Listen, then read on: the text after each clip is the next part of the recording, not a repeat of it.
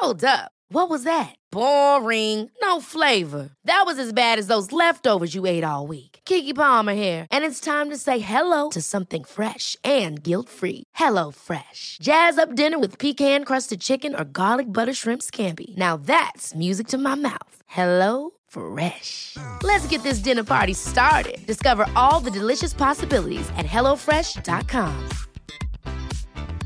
I'm Sandra, and I'm just the professional your small business was looking for. But you didn't hire me because you didn't use LinkedIn Jobs. LinkedIn has professionals you can't find anywhere else, including those who aren't actively looking for a new job, but might be open to the perfect role, like me.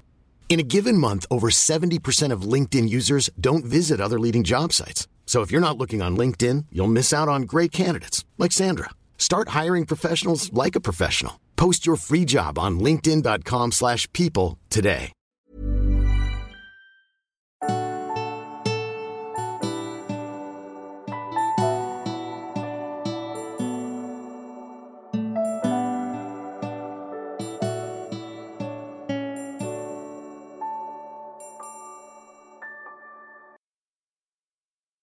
Varmt välkommen till min podd. Jag tänkte läsa idag, eller berätta idag för dig om något som jag har skrivit om i min bok Andra sidan, nära och kära i våra hjärtan. Det är ju så att vi alla människor har på någon gång, eller oftast någon gång under livet, så får vi uppleva den här smärtsamma förlusten att förlora människor vi älskar. Och när man pratar om sorgebearbetning, så sorgebearbetning handlar ju om att inte längre känna smärta när man tänker på de här personerna som finns på andra sidan.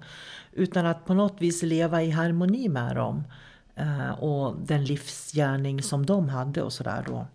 Så att jag tänkte idag att jag skulle berätta för dig hur du kan göra för att hantera eller sorgebearbeta då andra sidan eller någon som du har på andra sidan, så att du kan bli fri och så att de kan bli fria också.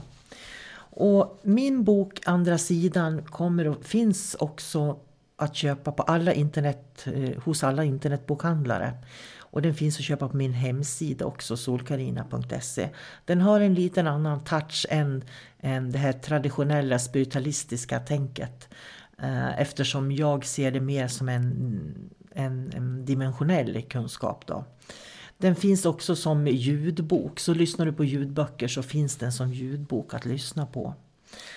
Och jag har kallat det här kapitlet för frigöra förfäder, för det är vad det handlar om på något vis.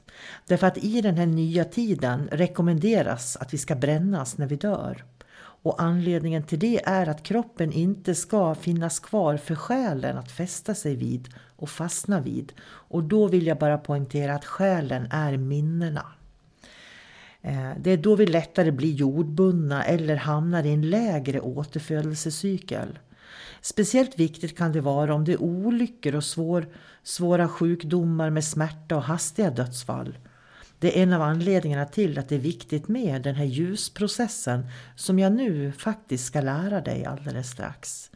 Du kan därför utföra den här ljusprocessen visuellt på någon som har avlidit, eller att du tänker dig att du utför processen i det ögonblick som de dör, alltså i deras dödsögonblick. Och det här kan vara väldigt kraftfullt, men det är väldigt nyttigt för oss att göra.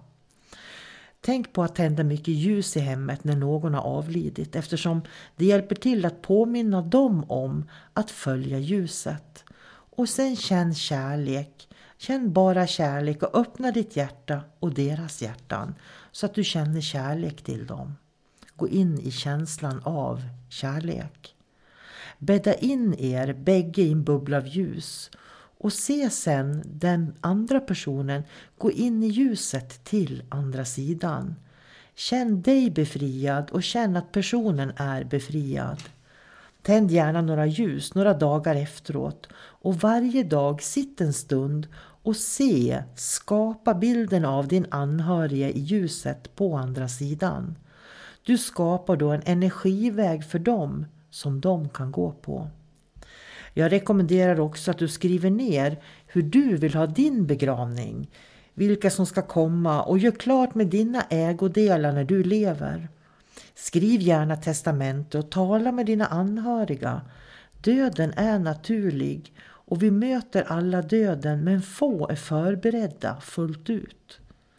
Tänk på att om du gör en välsignelse i ljus eller en ceremoni för att hjälpa dem över, då kan det bli svårare att få kontakt med dem också.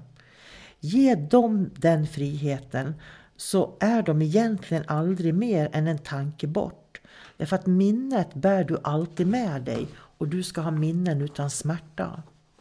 Det är inte fel att ha våra anhöriga med oss, men viktigt att tänka på att vi ska lära oss att klara oss utan dem också. I den 4:e dimensionen kommer våra anhöriga att gå hand i hand med oss och manifestera sig fysiskt för oss. Det är därför naturligt att de finns vid din sida. Du pratar med dem och kan känna att du har deras stöd. När vi människor på jorden inte längre bär på en önskan att ha våra nära bredvid oss, då kommer vi att gå upp i den 5:e dimensionen. Döden på de högre nivåerna finns inte därför att vi inte har en fysisk kropp. Jag deltog i en process som heter förfädernas befrielse. Och då stod det klart för mig att det viktigaste av allt är hur vi själva ser på döden. Och samt hur vi gör klart med döden då vi lever, både för egen del och tillsammans med andra.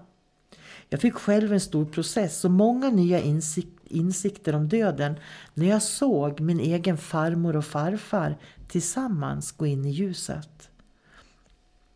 Jag kände omedelbart hur något gammalt och tungt försvann från mig under processen. Min farmor blev nämligen våldtagen. Det var så min pappa började sitt liv. Min biologiska farfar erkände aldrig faderskapet och min pappa fick växa upp på flera olika fosterhem. Det var väldigt traumatiskt då han inte alls blev väl behandlad. Men tiderna var så och det här var efter andra världskriget. När jag såg min farmor och farfar ta varandra i handen och gå över till andra sidan, då kände jag att något lossnade inom mig. Vi präglas på så många olika sätt i livet och bra avslut är enormt viktigt för att vi alla ska kunna gå vidare. När jag nu ser min farmor och farfar så ser jag dem le mot varandra och hålla varandras händer. Det är en viktig bild för mig och att känna bara kärlek. Jag vet att genom det har alla mina präglingar som påverkat mig genom min pappa släppt taget och greppet om mig. Jag kunde se direkta resultat i mitt eget liv. Jag hade tidigare en förmåga att dra till mig människor som behövde mitt stöd på olika sätt. Jag var för snäll och jag kunde inte säga nej i vissa situationer.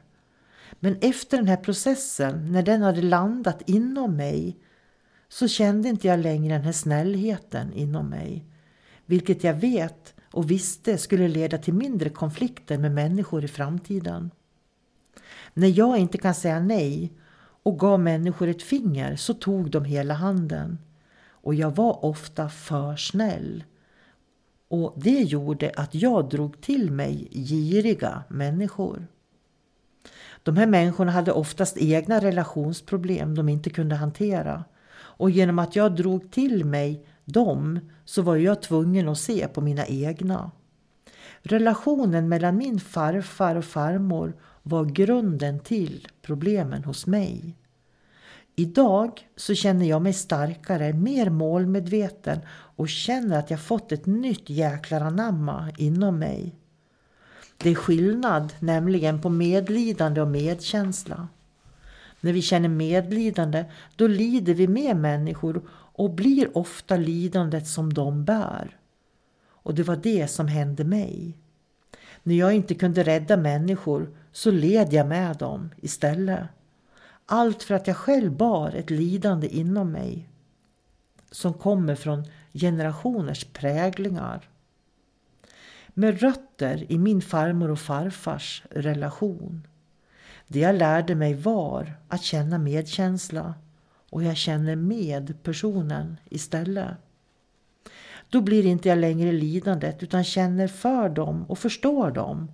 Och det gör att jag själv nu har utökat min möjlighet att i framtiden känna mer kärlek till människor. Och det är jag väldigt tacksam för. Processen med min farmor och farfar har hjälpt mig att förstå det här. Och det lärde mig att bra avslut är viktiga även på andra sidan.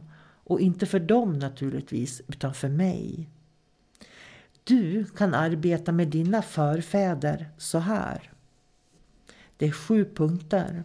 1. Öppna ett heligt rum och bjud in änglarna att ställa sig i en ring i rummet och välsigna er. Och det räcker att du ber om det här. 2. Skriv på en lapp eller använd en bild på den som du vill hjälpa till ljuset. 3. Gör som ett litet altare där du placerar lappen eller kanske bilden på den avlidne. Tänd ett ljus. Ljuset påminner den avlidne om att följa ljuset. Lägg positiva saker på altaret. 4. Visualisera en bubbla av det högsta kosmiska ljuset runt dig själv, altaret och personen. 5. Se framför dig hur personen går in i ljuset och möts av andra som finns på andra sidan och känn i ditt hjärta att din anhörige är där. 6. Känn tacksamhet. 7. Tänd varje dag under några dagar ett ljus vid fotot. När det känns bra för dig, då slutar du helt enkelt att tända ljuset. Be varje gång dina andra anhöriga på andra sidan att vägleda personen hem.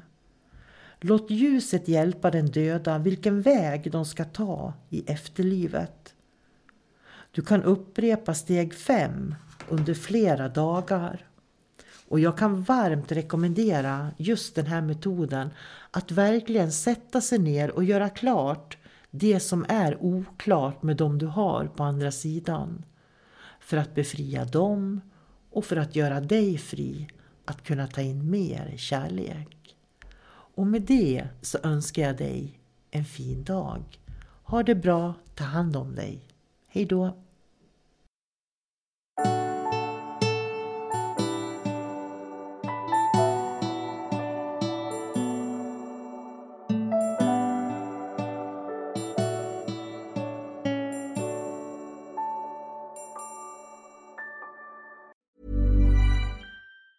Ever catch yourself eating the same flavorless dinner 3 days in a row? Dreaming of something better? Well, HelloFresh is your guilt-free dream come true, baby. It's me, Keke Palmer. Let's wake up those taste buds with hot, juicy pecan-crusted chicken or garlic butter shrimp scampi. Hello Fresh. Stop dreaming of all the delicious possibilities and dig in at HelloFresh.com. Let's get this dinner party started. Even when we're on a budget, we still deserve nice things. Quince is a place to scoop up stunning high-end goods for 50 to 80% less than similar brands. They have buttery soft cashmere sweaters starting at $50, luxurious Italian leather bags, and so much more. Plus, Quince only works with factories that use safe, ethical, and responsible manufacturing. Get the high-end goods you'll love without the high price tag with Quince. Go to quince.com/style for free shipping and 365-day returns.